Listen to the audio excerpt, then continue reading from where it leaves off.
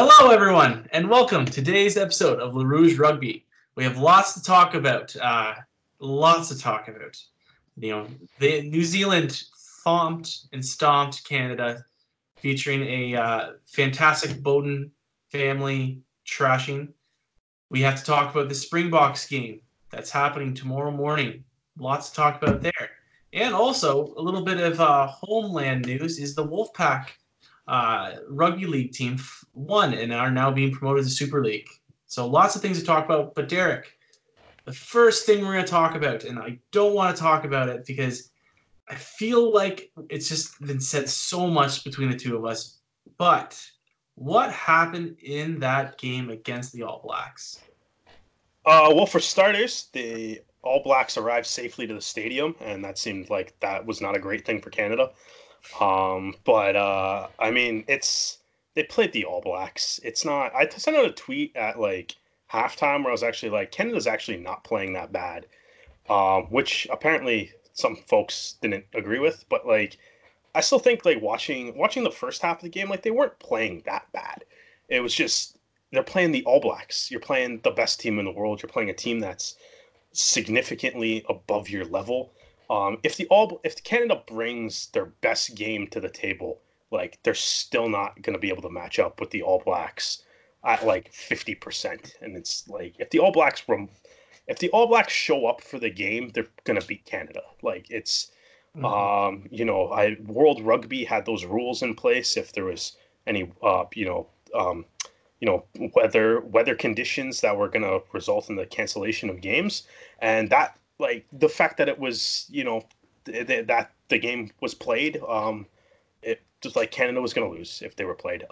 Super stoked that Beauden Barrett dropped that ball at the end, so Canada covered the spread, so we could get that small victory.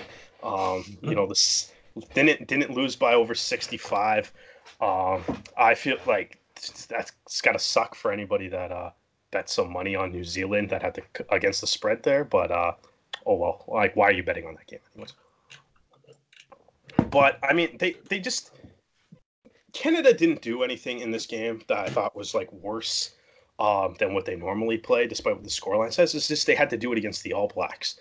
When there's certain things that we've identified like what at least we believe like are some weaknesses with the Canadian team, and it's just they just like the All Blacks just make those weaknesses look so much worse, and I think that's all that really happened. It's Canada's lineout has been something that they've been trying to work on a lot, just because it has been underperforming, but when your lineout now you're going against Kieran Reid in the lineout, like he's gonna have a field day with you if your lineout's not like on point, right? So one thing that I want to point out too, and this is Dan being pessimistic, like a lot of the times, but normally when you come into a game with New Zealand or a team like the Springboks or Italy, like teams that Canada has played and will play tomorrow, is you want to get out a learning experience because, like you said, barring a hurricane, like there was really no way that Toronto or that Canada was coming out of this a win. So you want to send your best players in saying they wouldn't even win; it would be a 0-0 tie. Exactly. But you want them going in saying, "Hey, we're going to learn something out of this, and this is going to make us better rugby players." Yeah, pessimistic Dan is saying, "Boy, there's a lot of really old guys that started in this game, or are an important part of Canada's national team right now, and they will not be around in the next game." So it worries me that maybe in this game they didn't take a different approach in terms of who was in the lineup. Just for that reason that, yeah, I mean, guys like DTH and Tyler Ardron and, they're all getting this chance to play against the All Blacks is a great accomplishment, and being able to say that you're on the field the same as the best team in the world and in history, but it doesn't do a whole lot for the program in terms of where does this take it to the next step. And my question for you now, Derek, is it could be an older guy, it could be a younger guy, but did anyone stand out in that game that really like gives you positive, saying this is someone that this is something we can work on. This is something that they obviously clicked in this game, and it's going to be something that's positive for the program. Yeah, I think to start though, it's like, I mean, like I think like when we've discussed obviously the lineup decisions a lot on this podcast, and I think it's just, I think we're at that point where now that we're in the middle of the World Cup that you just kind of have to accept that this is what the lineup is. So it's like, kind of going back to being like, because it's like, yeah, you could put some younger guys in, but that, like, if you wanted like Will Percillier to get some experience or whatever, but it's like, he wasn't part of camp and stuff. So it's like, it's like some of those guys, it's like they're not around. So it's like you can't. But I think in any, like, I mean, if you have to kind of like look at it, to me, I kind of look at it the other way, and it's just, if you're a player on Team Canada or if you're Kingsley Jones, like, you got to try. You have to actually, it's like you gotta like. It's one thing for us to be like going into this game, or like us or the odds makers going in this game being like Canada's gonna get killed, but like nobody actually in the Canadian dressing room should be thinking we're gonna go get killed.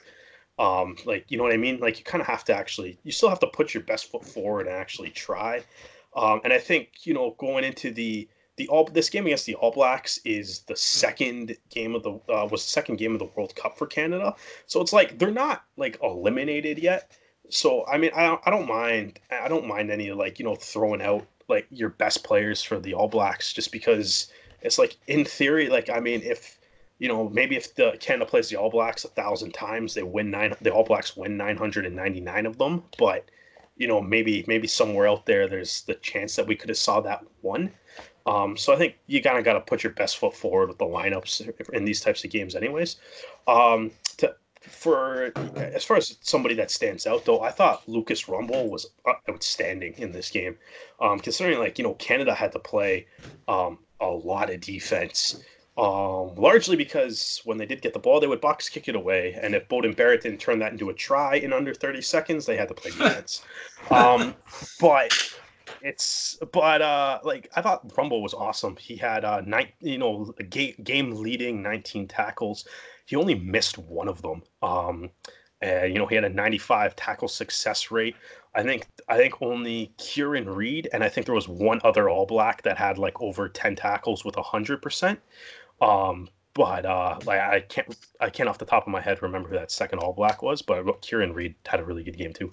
But for Lucas Rumble to kind of be like putting up like those kind of stats against the All Blacks is pretty outstanding. With ball in hand too, he actually, he followed up in support of McCrory, got a nice pass from McCrory, carried on, and then had the offload that kind of sprung Nelson for his huge break, which ultimately ended up being Canada's best scoring chance of the game. And then, after Nelson got tackled, Rumble made his way down the park, got involved at the breakdown, and ended up drawing a penalty against Kieran Reid as well, which, I mean, did again set up another opportunity for Canada to score. New Zealand defense shut it down. But, there was a lot of things that Rumble was, in a game where you kind of lose 63-0. It's like Rumpal's game was, I thought, to me, was like the most like positively impactful. I also really liked Matt Heaton. I thought, Heaton had definitely struggled against Italy. Yellow card, had the dropped pass that got turned into like memes across all forms of social media. But I thought he bounced back with with a really solid game. He was really good in defense again today too. It's just I thought it's those were the two guys that really kind of stuck out for me. It's like in a game that you're very, very one-sided game, that kind of stuck out as actually putting in forward like a positive effort, positive results on the pitch. Okay, and I agree with you. I think that Rumble was just a class act game. Yeah, like honestly, like I love that Lucas Rumble is a Toronto Arrow, but like sometimes, like even watching him in MLR, watching him play for Canada and stuff, he had a game at the Repechage tournament where one of the commentators compared him to Richie McCaw, and I was like it was like there's some times where it's like I love that Lucas Rumball is a Toronto Arrow, but sometimes I'm just like, man, do we need to find a better league for this guy to play in? Sometimes, where's his progression gonna happen? Yeah, like, it's like sometimes, like yeah, exactly, and it was just you went into like he just showed up to a game against the All Blacks and was easily the best Canadian player on the pitch. And it showed. And like that's a Canadian team that includes like DTH Vandermerver and Tyler Ardron. And you could honestly look at this game and be like, Lucas Rumball was the best player in a Canadian jersey. And like I said, that includes the guy that plays Super Rugby against All Black players on a regular basis. So yeah, I mean, like next year for the MLR, I think Toronto Arrows fans have a lot to get excited about with Rumball. He was away for the ARC for most of the year. When he came back, he got injured, missed the rest of this good chunk of the season just due to ARC and injury. So I think the Arrows will be a different, it's going to be a much better team just on the basis that Lucas Rumball is in theory going to be healthy all year next year. So I mean that's and watching him play against the All Blacks, it's like, man, if he can put together a game like that with the All Blacks, it's like Rugby United New York or San Diego Legion is gonna have a big problem on their hands. And I think too, I mean, we'll be looking forward to Matt Heaton with Rugby ATL. I mean, one of the worst names for a team in rugby, but that's okay. We're gonna just blow past that. You know what though? It's memorable. Nobody's forgetting this. It's memorable. Don't give them any benefit of the doubt with that name. It's that and Rooney. You know what though? It's one of those. It's like they probably get like it's one of those things. Sometimes though, it's like it's like maybe it's a bad name, but you wouldn't have felt the need to like point out the Houston SaberCats name if we were talking about that and like comment about what you think about the name. So it's like by doing that, now we've spent a minute of this podcast talking about Rugby ATL. Is this any publicity is good publicity? Yeah, exactly. It's like we're talking about it right now, right? Yeah.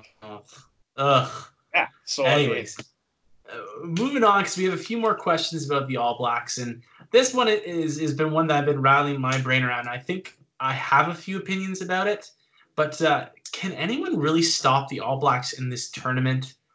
Derek, who really has the best chance to stop them? Because at the beginning of the tournament, we said that maybe it was the Springboks, and then the Springboks kind of laid an egg in their first game against the All Blacks. So quarterfinals, semifinals, the World Cup final, who do you think's got the best chance to really stop these guys? Well, Namibia looked pretty good for half an hour. I don't know. Maybe I thought honestly, it's like maybe I went like Namibia did play really well. Like that wasn't like they were kind of playing out of their minds for that first half an hour before the All Blacks did eventually pull away. And I think would the final end up being in that game 71-9, something like that? Yes. But it was like 10-9 after half an hour. But I mean, like Namibia did something intelligent, I think, which was just if they got the ball in the All Blacks end and the All Blacks took a penalty, they would, they stepped up and just took the points, and they were able to, without even scoring a try, they were able to hang in the game with the All Blacks for a little bit. They just kind of attacked them at the breakdown. So, maybe Namibia just kind of showed a blueprint to some teams, I still think, I'll go back to like, our World Cup sort of preview show. I still think South Africa can beat them. South Africa, it's not like they blew out South Africa or anything. It's they just won the game.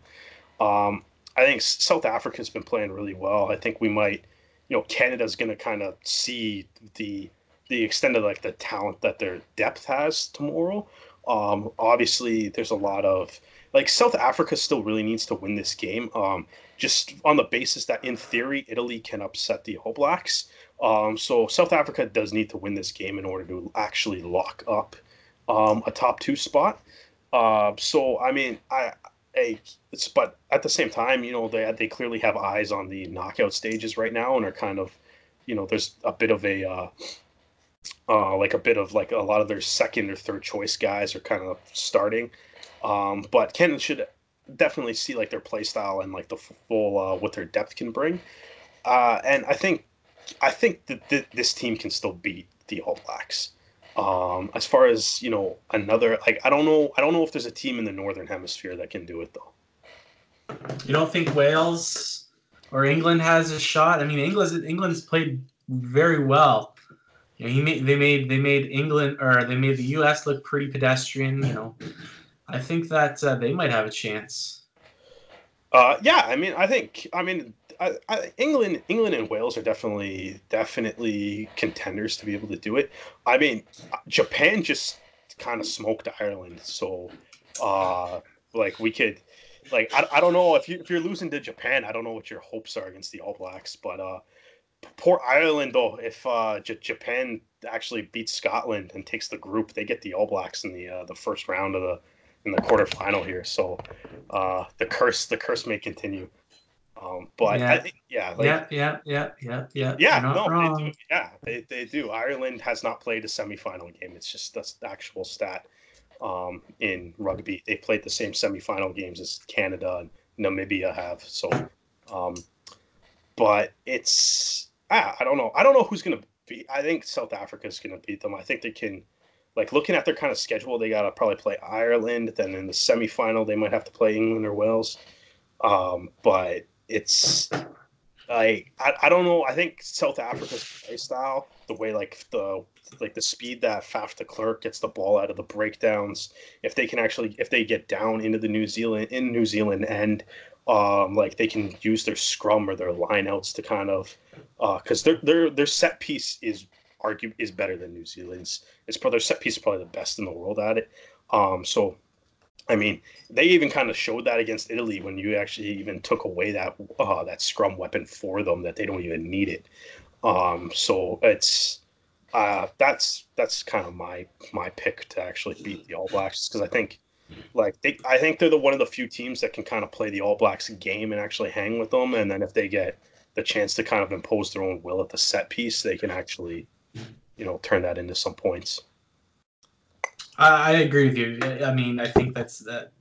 I did say that they laid a goose egg, and I mean, most of that was just South Africa not being able to take their offensive chances and capitalize on it.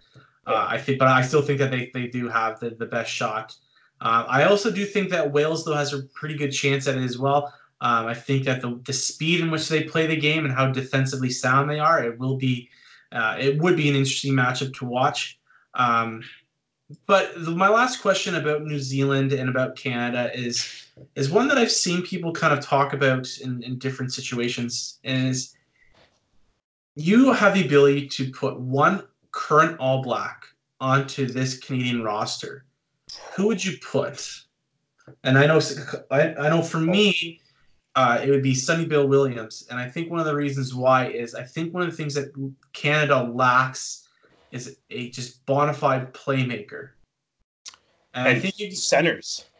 And centers. And that's right. And I think that, I mean, you could look at Beauden Barrett, putting him either at the 10 or the 15 jersey, but I just think that with such poorness in our centers bank, I think that having someone like SBW in there making amazing plays and passes like that, like some of the plays he made in that game were fantastic. I think that he would be someone that I would love to see in a Canadian jersey.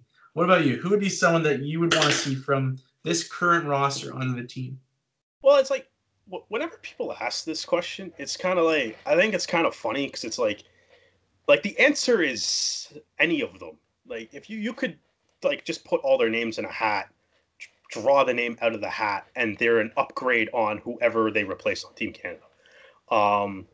But I think like there's some like the All Blacks are the best team in the world for a lot of reasons. Part of that reason is because they have the 31 of potentially the best players in the world. I always kind of thought like TJ Perenara is kind of funny because it's like he's probably a top 3 scrum half in the world, and he's the backup on New Zealand, right? So like I think so it's like there's obviously a lot you can choose from. I think though, like you said, it's like I kind of agree with your assessment of if you're gonna do this, maybe go after one of the centers. Sonny Bill Williams, Crotty, Goodhue, any of those guys, you can kind of like mix into that. Because that's obviously one of Canada's weaker areas. I mean, I think you can go with Aaron Smith or Perenera. That's a big scrum half upgrade, which we need. And obviously Beauden Barrett's the best player in the world. You can put him at 10. You can put him at 10, 15. But I think just because I love watching him play so much, and he actually played good enough to bump Beauden Barrett out of his position, his normal position would be Richie Mo'unga, because obviously, like you said, like Canada's fly half, we're playing a guy that normally plays fullback at fly half. The Shane O'Leary, who's an actual fly half, doesn't even get into games. But Mo'unga, I think would kind of go in there, and I think he does kind of fit into your, get like a nice playmaker and stuff. Some of the plays Mo'unga made against Canada and like against anybody this year are kind of crazy. Also, though, the one thing too, which Mo'unga does that Canada kind of is lacking on sometimes, is he's a very accurate kicker, which is also something that Canada really needs. But if you were to if any All Black decides to change citizenship, I will be more than happy to have any of them. I'll be more than happy to get if Ngani Luampe, man. If you're upset about being cut, we won't cut you. No center, come up here. No, that is for exactly. Sure. If you want to pull like Kaylee Humphreys and be like, hey, I'm upset with this organization in this one country, I'm going to go to another one. We'll take you, man. We'll take you. There's a very select amount of people that got that joke, but the ones that did are laughing. The ones that did are giggling. Yeah, giggling. Exactly. All right, well, we're going to move on now from the All Blacks because talking about it makes my heart hurt too much. The next thing we are going to talk about, though, is Canada has a game tomorrow at 6:15 in the morning, and it is against the Springboks. It is. So, out of the frying pan and into the fire for the men in red. So there were a couple of roster lineup changes. In the forward pack, Andrew Quattrin gets his first start, not only in the World Cup, but his first start with the national team in an actual cap. So that's very, very exciting for Andrew. We saw him kind of develop with the Arrows this year, and we're really excited to watch him play. Kyle Bailey. How cool is that to be like your first two international caps at the World Cup are the All Blacks and the Springboks? It's like your first World Cup games against the All Blacks. Your first World Cup starts the Springboks. Yeah, and I think welcome to the biggest stage in the world, Andrew. Yeah, we've mentioned this before on the podcast, but really, Quattrin and Mike Sheppard are really like the two guys that like benefited the most from the Arrows and like really got their spot onto the national team. Like everyone else that played that's on this Arrows roster that are with Rugby Canada right now, they're playing for Canada beforehand. So really, these guys didn't get their caps until they either played for the Toronto or Ontario Arrows. So really, like if you talk about like homegrown, developed with MLR with the Arrows, Quattrin is really that guy. So it's really great to see him get his chance. And I mean, like Sheppard too. Like Sheppard's first caps were the repechage tournament last year, and then he got on the ARC, but then he kind of got sent home early. And then he had an unreal final like 3/4 of his season. Yeah. Especially the home half when they came to Toronto, he was played out of his mind, and I think probably played his way back. Like if after say some of those ARC games, if Kingsley Jones was thinking maybe we don't take this guy, he definitely played his way back onto the roster. So they're definitely I agree with you. They're the two guys that benefited the most there. Kyle Bailey gets his first game in after dealing with some injuries. So he is starting at the 5 jersey with Evan Olmstead in the engine room. So excited to see him back into the lineup. Phil Mack will be starting at the 9 jersey, which is exciting. I've always been a big fan of Phil Mack, and I'm excited to see what he does for this offense. And then the last change in the starting lineup, and it's an interesting one, Andrew Coe starting at 15. Now, Derek, this is an interesting choice. Now, I think that Andrew Coe should be starting in this game because he's probably been one of the bright spots in Canada's World Cup so far. He's the only try scorer. I'm just very interested in why they put him at the 15 jersey when we have a bona fide 15 who's been playing well in Theo Sauter. I know he's just a call-up, but does it not make sense to give someone like Jeff Hassler a break, put Andrew Coe in at the 14 jersey, and then have Theo Sauter, because Parfay's got banged up in that last game. So, does that not make sense, or are they just worried that putting two young guys in that back row is just going to cause too much chaos? Yeah, I'm not sure. I think you make some good points and stuff there. I think it's also interesting that Shane O'Leary and Giuseppe Dutoit are the two backs that are in the reserves, other than Jamie McKenzie at scrum half as well. But just like I think for on one hand, like Coe coming off the bench has been great. He does have the only try. Coe coming off the bench, he does have the only try at the tournament for Canada as well. So and then maybe he has just kind of played his way to kind of earn that shot. It'd be interesting. Like, I don't know. I think looking at this lineup, I'm kind of interested to see what the lineup for Namibia on Saturday night is going to be. Just because it's, there's a lot of like Ardron still here. DTH is still in the lineup. So it's like there's a lot of the true starters are like, the like 4 through 8 right now is the possible. Like, Olmstead, Bailey, Rumble, Heaton, Ardron is the best possible engine room to back row that we have due to injuries and stuff. So it's I mean, if they gotta kind of come back and turn it around, turn that around in just 4 days to play Namibia, so like that'll be kind of interesting.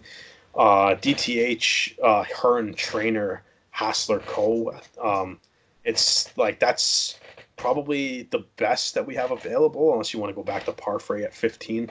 So I mean, I don't know, maybe they're resting Parfray for Namibia as like a game that they're kind of targeting to win. But it's tough to say even if that's kind of the plan, because you still have like basically every other major starter is still in this game. So, other than like McCrory and Parfray are the only two guys that are missing from the back line that typically start. The front row has kind of been rotating and alternating a lot, so it's kind of tough to really read it too much into that. But basically from 4 to 14, it's essentially it's essentially Canada's lineup, like the ideal lineup. So that'll be interesting to see what comes out from Namibia. Because that is a game that apparently Canada was targeting to win. And they got to play that on 4 short days of rest. So we'll see what happens with that. Theo Sauter not starting, I don't know. I think Coe's played well. I think Coe's played well, and I think he could deserve a start. I kind of tend to agree with you. It's like maybe you could have just thrown him on the wing, especially since like on the bench is O'Leary and Dutoit, which neither one of them play fullback, so it probably means a guy like Peter Nelson is going to have to play the whole game. Well, I think one point you're just making there is the bench selections for the backs is also very interesting as well, because your two most important players in your backs are your wingers. I mean, they're your most talented for Canada. DTH and Hassler really are the ones that are really going to be driving a lot of the offensive chances for Canada. And I find it strange that they don't have a sub to come on for one of them. I mean, like, you could maybe make the argument that you could put Coe on a wing and sub one of those guys off, and then throw Nelson at 15 and then put O'Leary at 10. Like, you could make some kind of switching around to make that work. Yeah. But and then maybe throw Dutoit in for. I know Trainer also has played some wing. I mean, he played in the U.S. game on the wing, so you could also do that. So there is a little bit of finagling, but I mean, this is a personal preference. But if you're going to have a sub. They should just be switching one guy off, because I think that if you're in a mindset of I'm going to be playing wing, oh, shit, okay, Hassler's coming off now. I got to go play, fullback, or sorry, Coe's coming off. I got to play fullback, like I feel like that's a lot of mental gymnastics that Canada's making them do. I mean, I understand why they're doing it, because you're putting your best lineup forward. But I mean, in this game, is Detroit going to have any more of an impact than Lloyd would? Or Sauter? I mean, like, that's... You could throw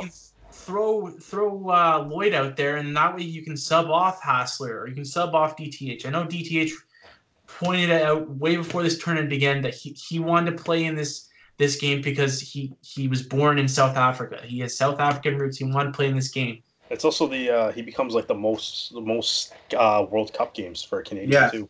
So it's like you got the milestone, and it's against South Africa. So I mean, I feel like there's no way DTH isn't playing in this game, and he's probably playing. He's probably playing all 80 minutes too, based on the bench selection.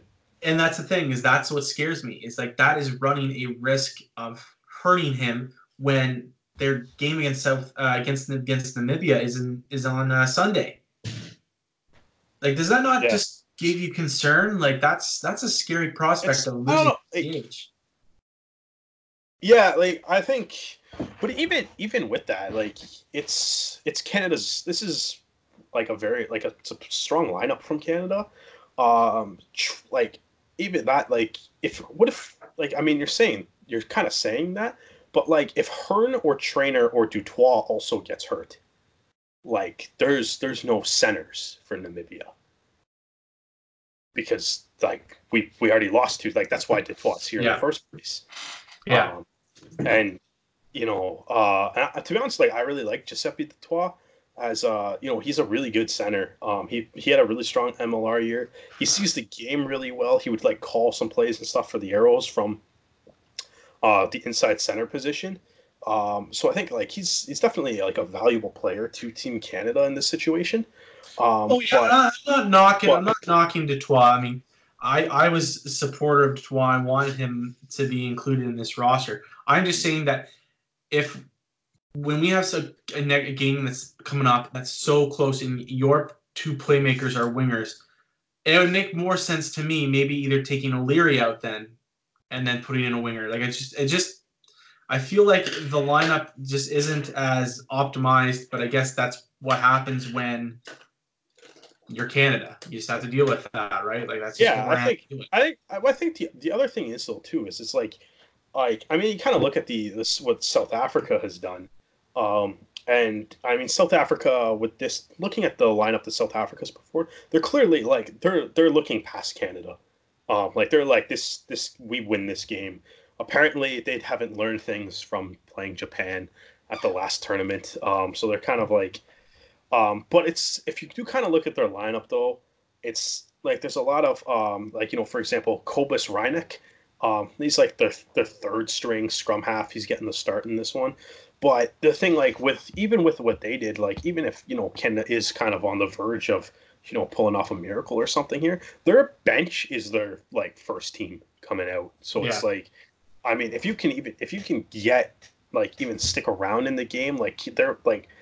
If you kind of like look at the bench that South Africa's putting forward versus the Canadian bench, it's just like it's the difference in depth between a tier 1 nation and a tier 2 nation that didn't have a pro league up until last January, right? So like or a pro team up until last January. So it's like if you're Canada, it's like these are your best players, so play them, I guess. But it's like it's the depth. If you had teams like South Africa and New Zealand or England, it's like they have more players that can play at this level, and it's like the gap between the starting guy and the third guy is a lot less than what it is on a team like Canada. I think that's a good point. I have one more question about the lineup, and this is one that I feel like we're going to get this answered pretty quickly by after this game and when Canada posts their next lineup. But Phil Mack up until the Pacific Nations Cup was Canada's scrum half. And that's what everyone expected, that he was going to be the scrum half. This was going to be his last hurrah, and then he was going to ride off into the sunset.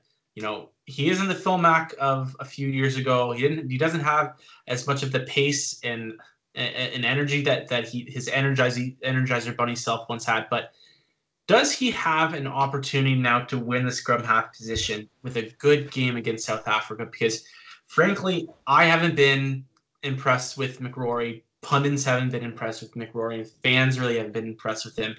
No. And part of that could be the system that Jones wants McRory to play. Yeah, I think that it also comes in a big part of it. But too many times have we seen write-ups being done about Canada's post games that it's been McRory was too slow in the breakdown. McRory was too slow playing the ball after a line out in a maul. Is this Phil Mack's chance to say, listen, I can offer a different style of play? Or is it written in the sand, this is the style of play we're going to go with, and McRory's the best option?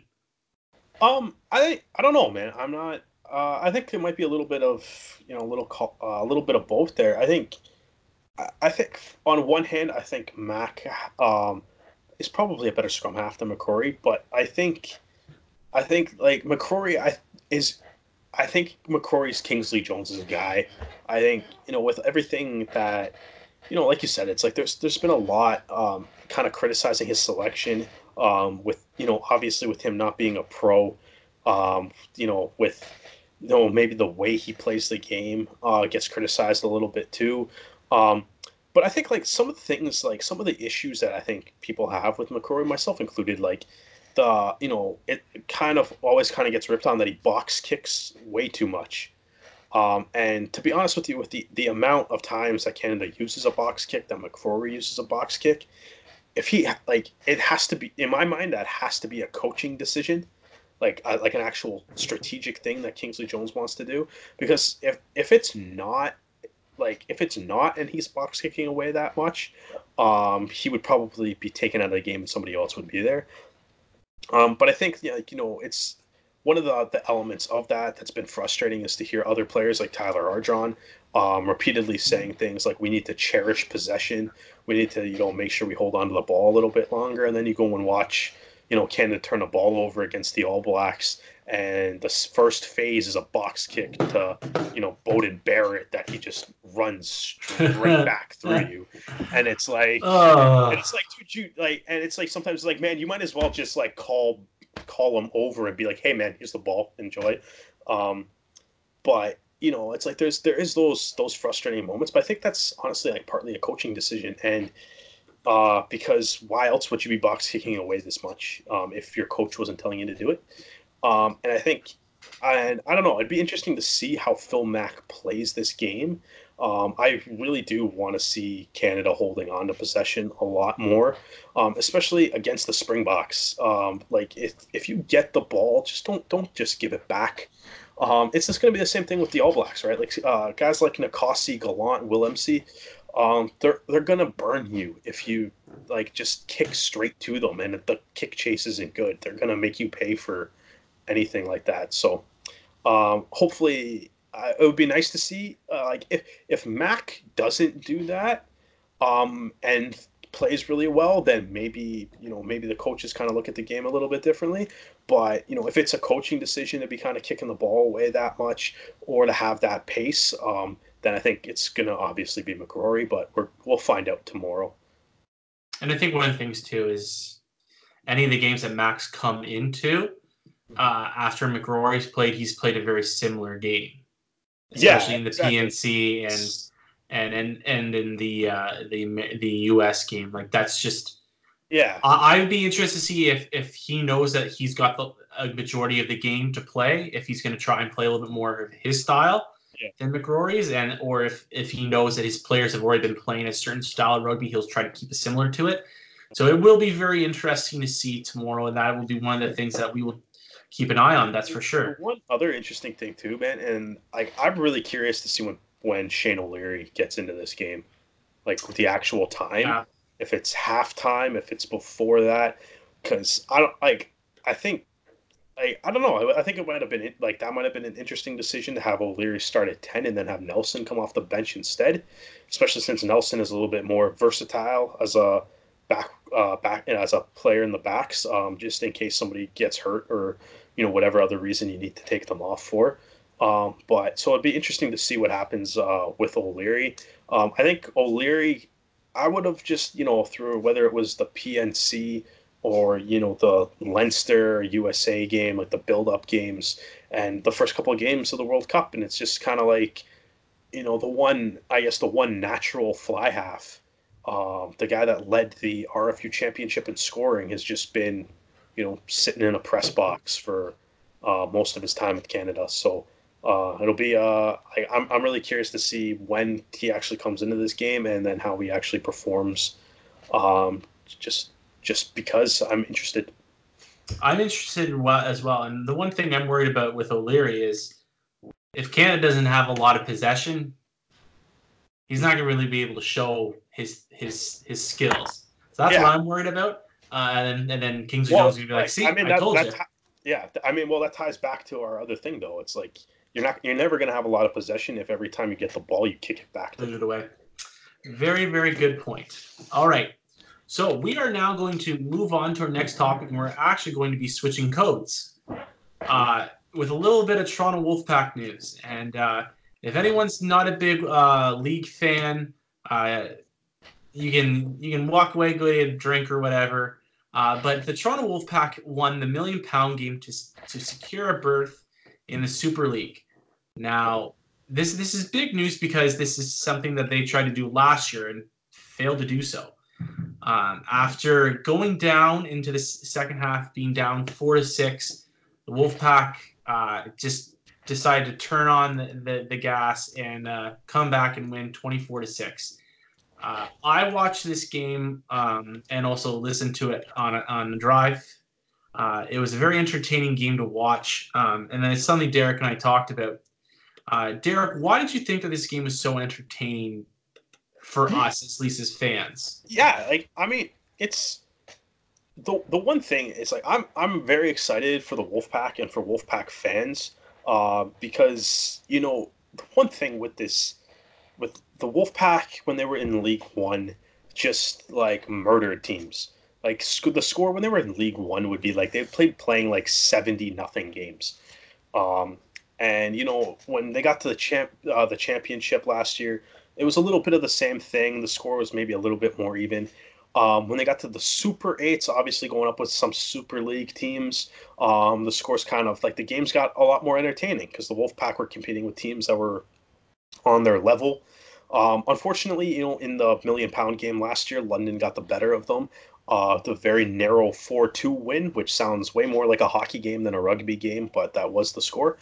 And then it came back to this year, and this year, they had a couple bumps on the road early in the season, but for the most part, especially when they've been at home, they've been kind of coasting. It's they've been blowing out teams.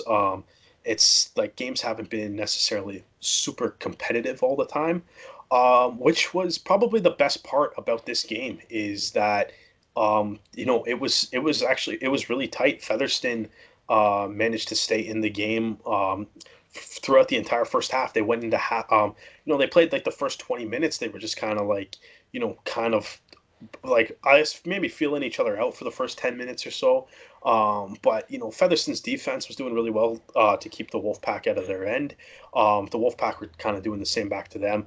Featherston eventually pounced on a Liam Kay misplaying a kick into the Wolfpack's try zone, and they pounced on it to take a 6-0 lead. The Wolfpack answered back quickly with a Macron try to bring it back to 6-4, but Featherston went into halftime with a 6-4 lead, which is a situation that the Wolfpack aren't necessarily in, but it just added a lot of tension to the game. The fact that the Wolfpack didn't score first, the Wolfpack were losing at halftime. I mean, they came out at halftime and played a lot better. Blake Wallace was a big boost at the half when he came out at the half. And it ended up being a very, very entertaining game. And like the Wolfpack kind of scored an insurance try late in the game that kind of like I think it was like with 70 in the 72nd minute or something like that. And at that point it was kind of like, all right, this is probably too big of a lead for Featherston to come back. But like up until that try that did extend it to to 20 to 22 points, it was up until that point it was like you still kind of had that Featherston can come back sort of feeling to this game, which is something that the Wolfpack have played rugby, been part of the RFL for 3 years, and there's only really a few games where you actually kind of got that tension. So it was really nice to see that back, and going next year if they're going into Super League, they're definitely not going to be winning games 60-0 in Super League. So I think even if they end up losing some of them, or even if they end up losing more often than they win, I think this was clearly a team, especially if you actually look at the players on the roster, clearly a team that was playing below their level. So it'll be nice to actually see them playing at their level. Even if that means they're not playing for a championship or something next year, but I think even if you lose a couple, if the games are all around like 30-28 or something like that, they're going to be, regardless of what side the Wolfpack fall on, it's a lot more entertaining than 60-0. Yeah, and a couple interesting things about their opponents, Featherstone, is unlike Toronto, this Featherstone team isn't fully professional. Mm-hmm. Some of these guys have to go to work after on the Monday. And it's interesting that they actually have a very strong relationship with the Leeds Rhino team, which is a Super Rugby team. Their head coach is an assistant coach with Leeds. Featherstone's team is basically a minor league team to Leeds, where they kind of have a lot of their younger players playing for them. So it was very, very interesting, very cool to see them give a tough matchup against Toronto. But this game was actually quite successful in terms of a business standpoint. It was a sellout crowd of 9,974 fans. You kind of wish maybe they could just yell out into the crowd, find 26 of your friends, and we'll give them free tickets just to get to that 10,000, which would have been pretty cool to say. But I'm sure. I mean, I'm sure they gave out a few more than 26 free tickets.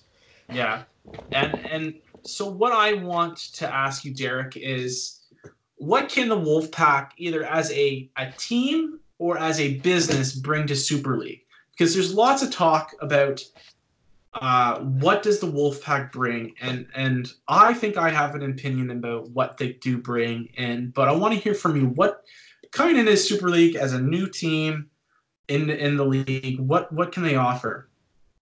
I think the biggest thing, I think their coach Brian McDermott kind of touched on it in his interview post game. It's like they can actually bring like some worldwide recognition to the league. I think if you look at some of the teams that whether like regardless of the actual division, it's like there's some like super small towns that are represented in throughout the RFL, and that's great. But like it's tough to market to like other people when you're like, yeah, it's like this is the a team from Featherston, which if the RFL didn't exist and the Wolfpack didn't play against them, I would have no idea was a place. So it's like I think like and there was some things that it's like they had that whole thing with the Swinton Lions earlier this year where they were, they tried to change their name to the Manchester Lions, and then people got so angry that the owners quit. And I guess they're going to go back to the Swinton Lions, and I guess they will, and I will still have to Google Swinton to figure out where that actually is. But at least, I mean, Manchester is a city I've heard of though, so it kind of gives you, it gives you some of that recognition. I think like the RFL would do well to actually kind of, have to, like try having some teams in or at least if they're not necessarily in bigger teams, borrow like the NHL thing and be like, it's not the Canada Senators, it's the Ottawa Senators.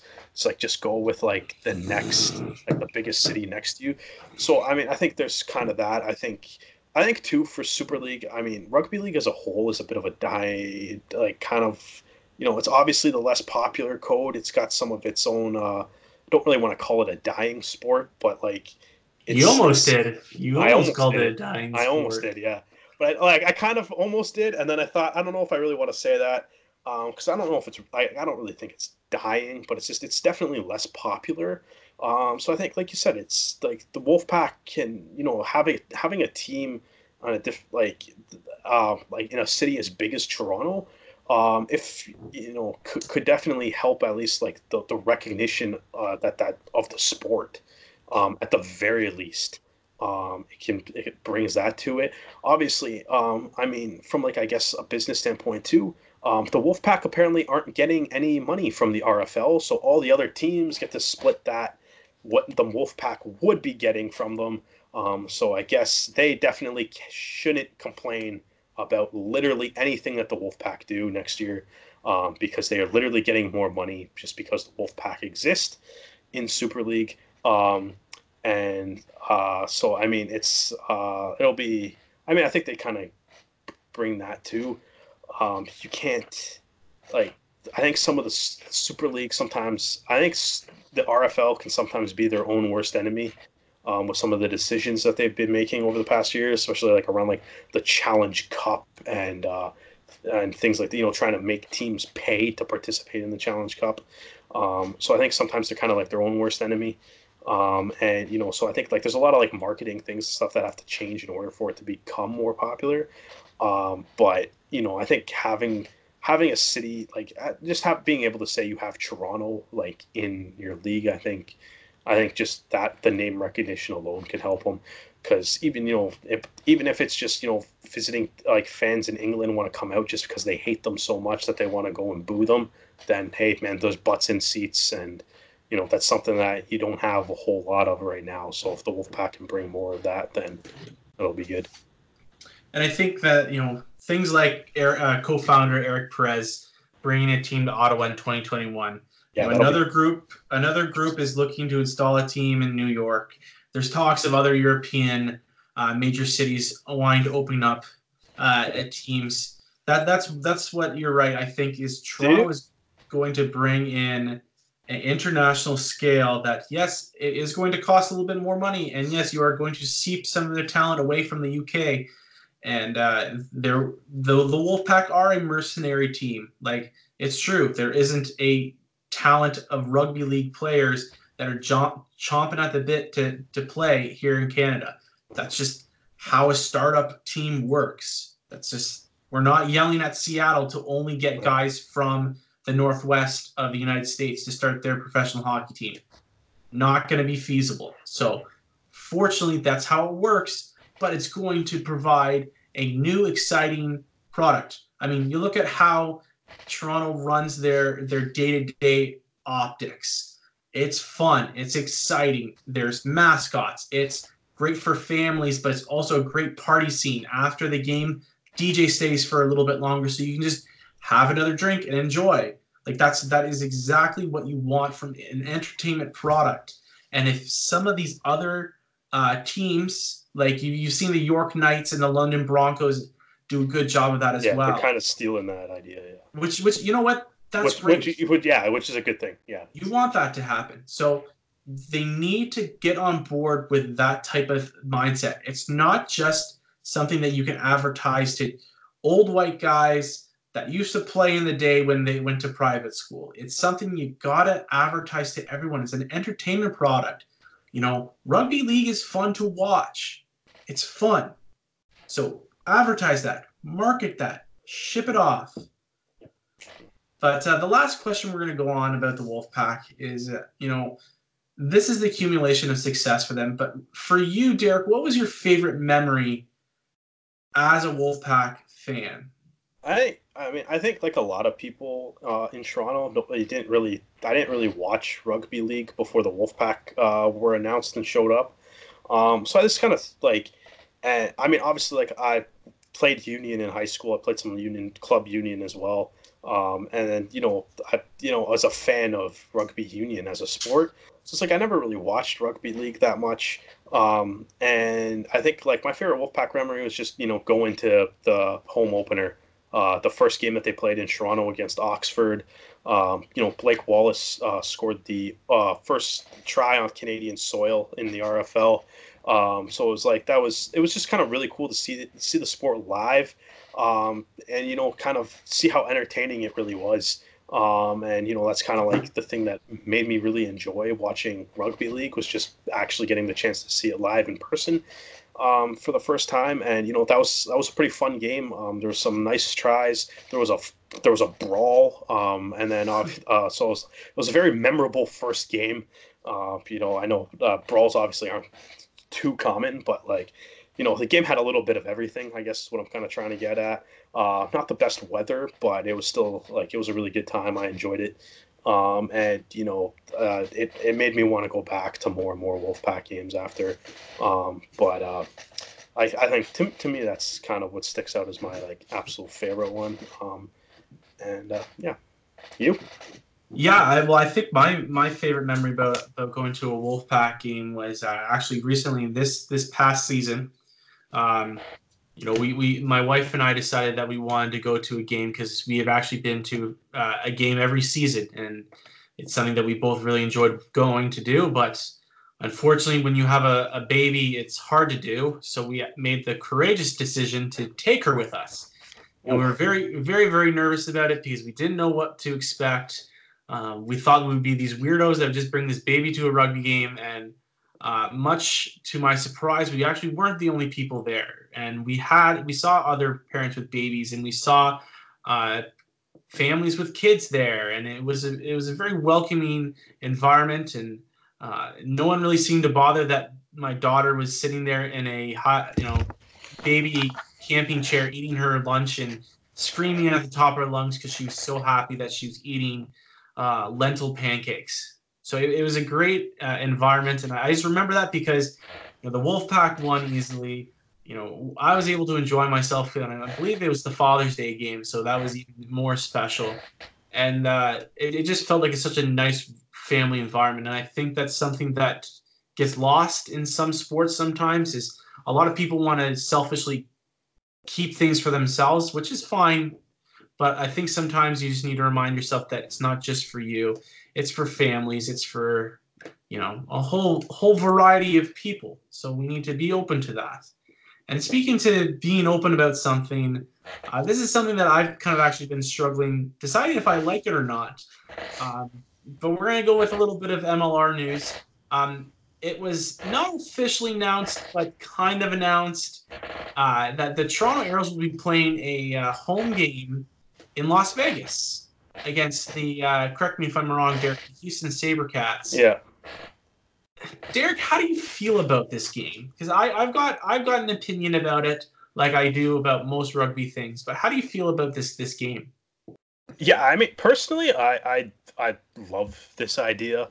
I know there's a handful. There's a lot of seems to be a decent chunk of people that maybe aren't completely on board with it. But it's yeah, it seems like there's a couple people that aren't like completely on board with it. But I think the thing that makes the game cool is I think there's going to be I believe 3 to 4 games that'll actually take place in Vegas on that weekend. Rugby United New York versus the Austin Herd, Utah Warriors versus the New England Free Jacks, and the one game that I'm not really sure if it is happening is the San Diego Legion versus the Glendale Raptors. I just haven't seen one way or the other if that's ever actually been kind of confirmed to have been happening. Rugby United New York has kind of there's been the rumors that were started by that Sports Business article that they were going to be playing a game in Vegas. They have a TBD location. The Utah Warriors specifically said in their schedule announcement that they're playing the New England Free Jacks in Vegas. And then, the Toronto Arrows will be part of that as well on the Sunday. So we got it looks like 2 games on Saturday, 2 games on Sunday. But to be honest with you, I think I do really like this idea. If it does end up happening, the one thing is, despite what everybody in the media said, the MLR has not officially announced it. But I'm pretty confident that it's happening. But I guess but the only thing that I don't like is that right now is that if it is happening, they need to announce it so they can start people can start saving up to get some plane tickets. They can start marketing to the people in Vegas for this event and stuff. So I'm hoping that can at least come soon if they if they go through with doing it, because other teams are starting to sell season tickets now, and it's tough to sell tickets to an event if people don't know that's happening. So I think they need to, that's the one thing I don't like right now is, you got the 4 games on the schedule, all listed as TBD venues. Let's just announce it and start the marketing push for it. As a whole, though, I do really like the idea. I think, obviously there's a couple of the Utah, New York, Toronto, obviously have some issues playing in their own stadiums in February. So it's kind of nice, I guess. It kind of breaks it up. They're not playing in front of a hostile crowd; they're playing in front of a neutral crowd. But I do like the idea because it's I think if you want to try to attract some sponsors and you can invite sponsors out, you can get most of the leagues big players. Get them into one room, have them all, kind of be there. You can do a bunch of promotional stuff. You can take advantage of that. But I just think part of it too is what a lot of the other leagues, whether it's the Big Four, the Big Five, or even the NLL or something. What all the other leagues do is something there's some form of mid-season event that happens, right? Whether it's an all-star game or whether it's a neutrals, Major League Baseball's playing a game at the Field of Dreams next year. There's something unique that happens in the middle of the season, and I think if they end up marketing it right, to the right people, get a decent crowd, get some of the people to fly out to Vegas and stuff. It could end up being a lot of a really fun weekend. I would hope that they would have some form of if ticket package of just being you can buy a ticket to all 4 games for a discounted price or something. But I think too, part of what Brian Ray's article was kind of seemed when he put it out that this is happening. Part of his article seemed to suggest that Vegas might be one of the teams that's kind of in the running for that 14th MLR team. So maybe it's also maybe you can kind of test out the market, see if how many people show up to watch some Major League Rugby in February. I think the only thing that I'm not looking forward to is that's one less game in Toronto that I could see, which sucks. But everything you said is spot on, right? We need to develop the sport and areas where they can play all year long. And yeah, they have had success with rugby in Vegas with the Sevens tournament there. I know it just got pulled this past season, but listen, one of the biggest curling, and I'm bringing this into curling into this, guys. Sorry, everyone. You can stop listening for a few minutes. But one of the biggest tournaments in curling that's been going on for the last few years, the Continental Cup, is kind of their all-star game. Has been happening in Las Vegas. And if they can have a curling all-star event in Las Vegas, I think we can make 4 rugby games work. I think, guys, we can make this happen because, my God, if we can't, this sport is in deep shit if we can't compete with curling. That's all I'm going to say about it. Wow. I mean, that's... I don't know. What do you have against curling? It's a delightful, I love curling. I'm a curler. I curled in college. I curl now. I'm going to be starting curling soon. I'm just saying. You know what, man? If rugby can become half as popular as curling is in Canada, I will be ecstatic. Because like it's like I mean, we can talk about like, there's obviously a lot of people that maybe don't find it the most entertaining thing to watch, but like that gets like constant national coverage Oh yeah. in Canada. Like it's like it's a huge deal in Canada. Oh yeah. So it's if we can get rugby anywhere remotely close to curling's level in Canada, I am fully on board with it. Um, but yeah, I don't know. I think yeah, I think if you could, it'd be great to see like if you can make this work in Vegas. Just because I think you do kind of need some of those like event things. As far as losing a home game goes, it's like here's the thing with it at this point. Um, the schedule's made, so I don't know if you like that like February 16th game in Toronto. If Vegas does, if we're gonna go with like play the whole it hasn't been confirmed yet card, right? It's like do we want to sit outside in 2 feet of snow? People do it. People go to Buffalo Bill games in January. Nobody goes to Buffalo Bills game in January. That's the playoffs. Nobody goes to Bills games. Okay, but people. Okay, sorry. People go to Lambeau Field in January. No, it's true, and it's not that I don't think that people would go to it. I just like it's not that I don't. You just don't want to do it personally. No, like I get to sit in a press box, man. I'm warm no matter what. I have no problem with any weather here. But yeah, like so it would be. But all I'm kind of going with is we had like Major League Rugby. If you do look at the rest of the schedule, Major League Rugby is clearly kind of reserved about having games in some of the northern cities. At the early part of the year.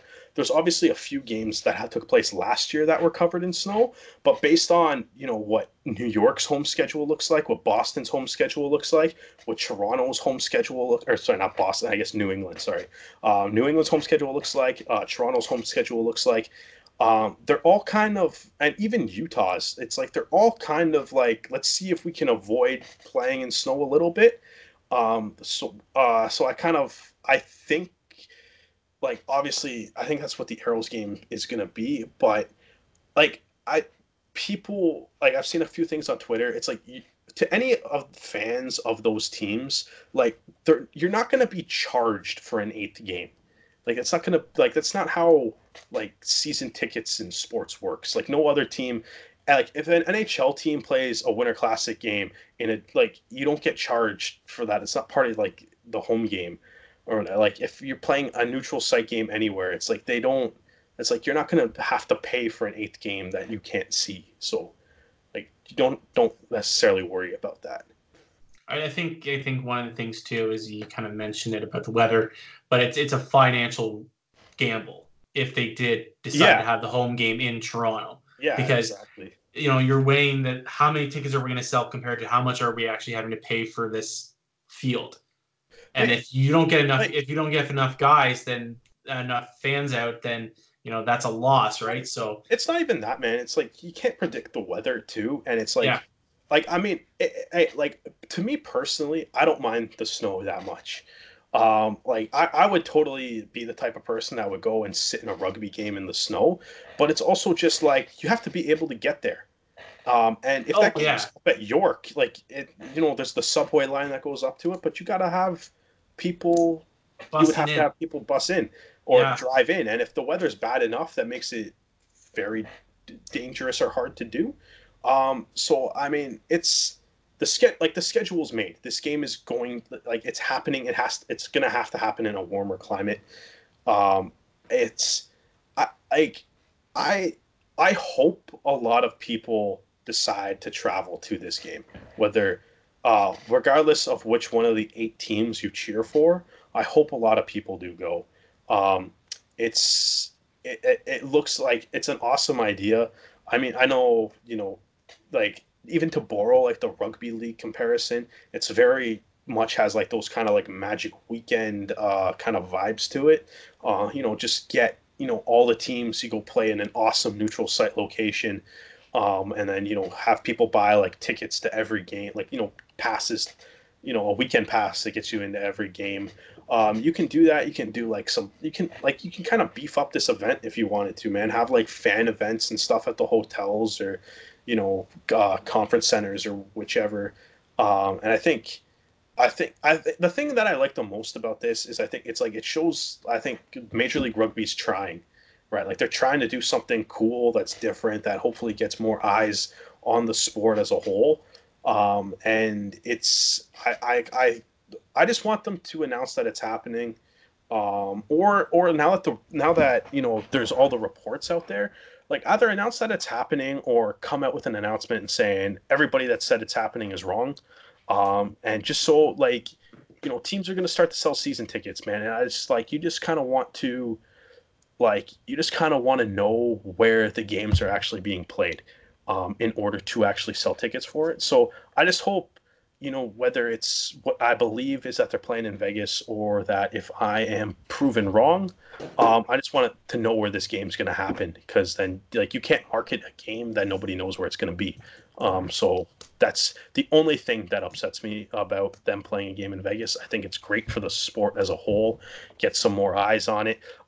Maybe get some of the casinos to come out and start putting MLR on like their sports betting docket and stuff, to actually, try to increase that audience to the game as well.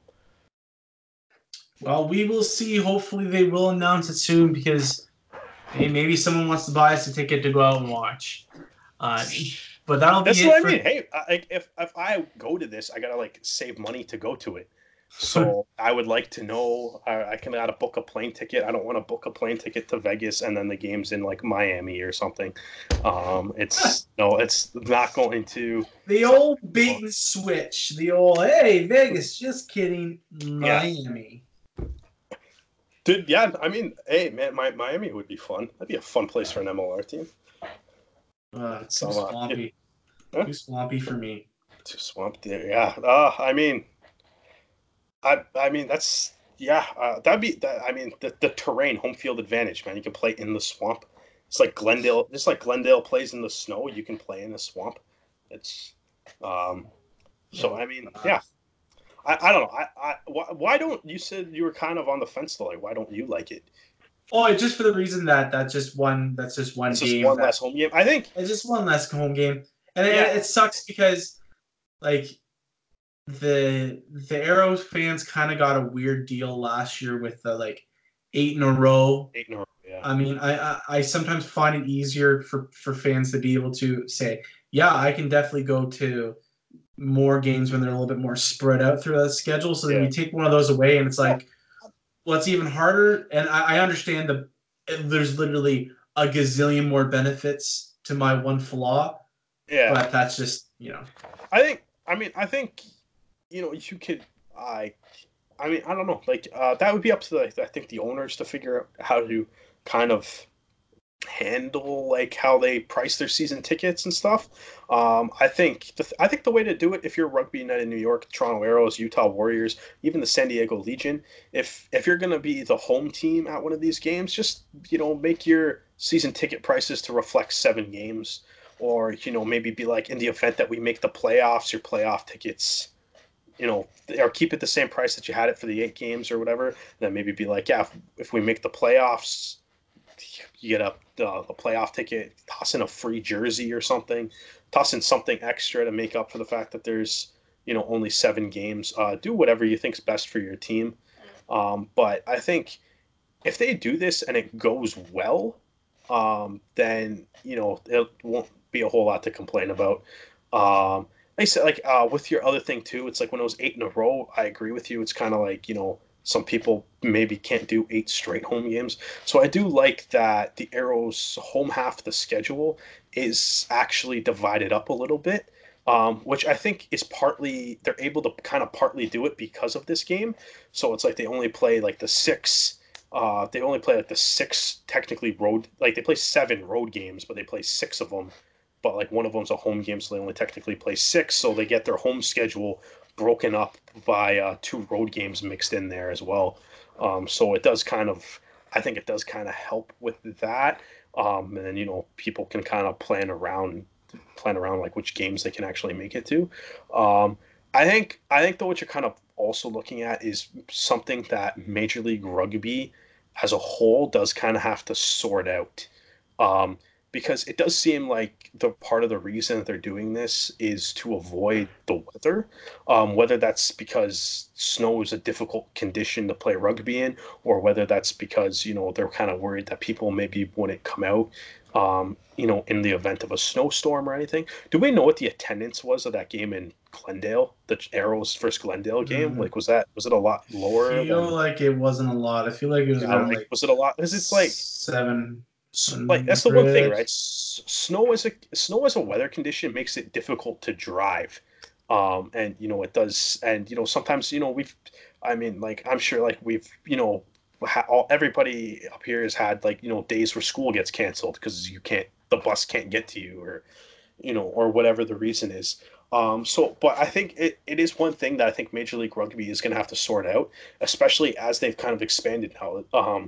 Now you have teams. You have a team in Utah where it snows. You have a team in Glendale where it snows. A team in New York. Team in New England. Team in Toronto. You can't have 5 teams playing 8 home games in a row. It's not how a schedule is going to work out. So you kind of have to figure out something to maybe kind of do to because you either have to accept that you're going to be playing games in the snow, and if that's the case, we'll be enjoying a game on February 16th in the snow, or you have to figure out something else to do that takes games out of the snow.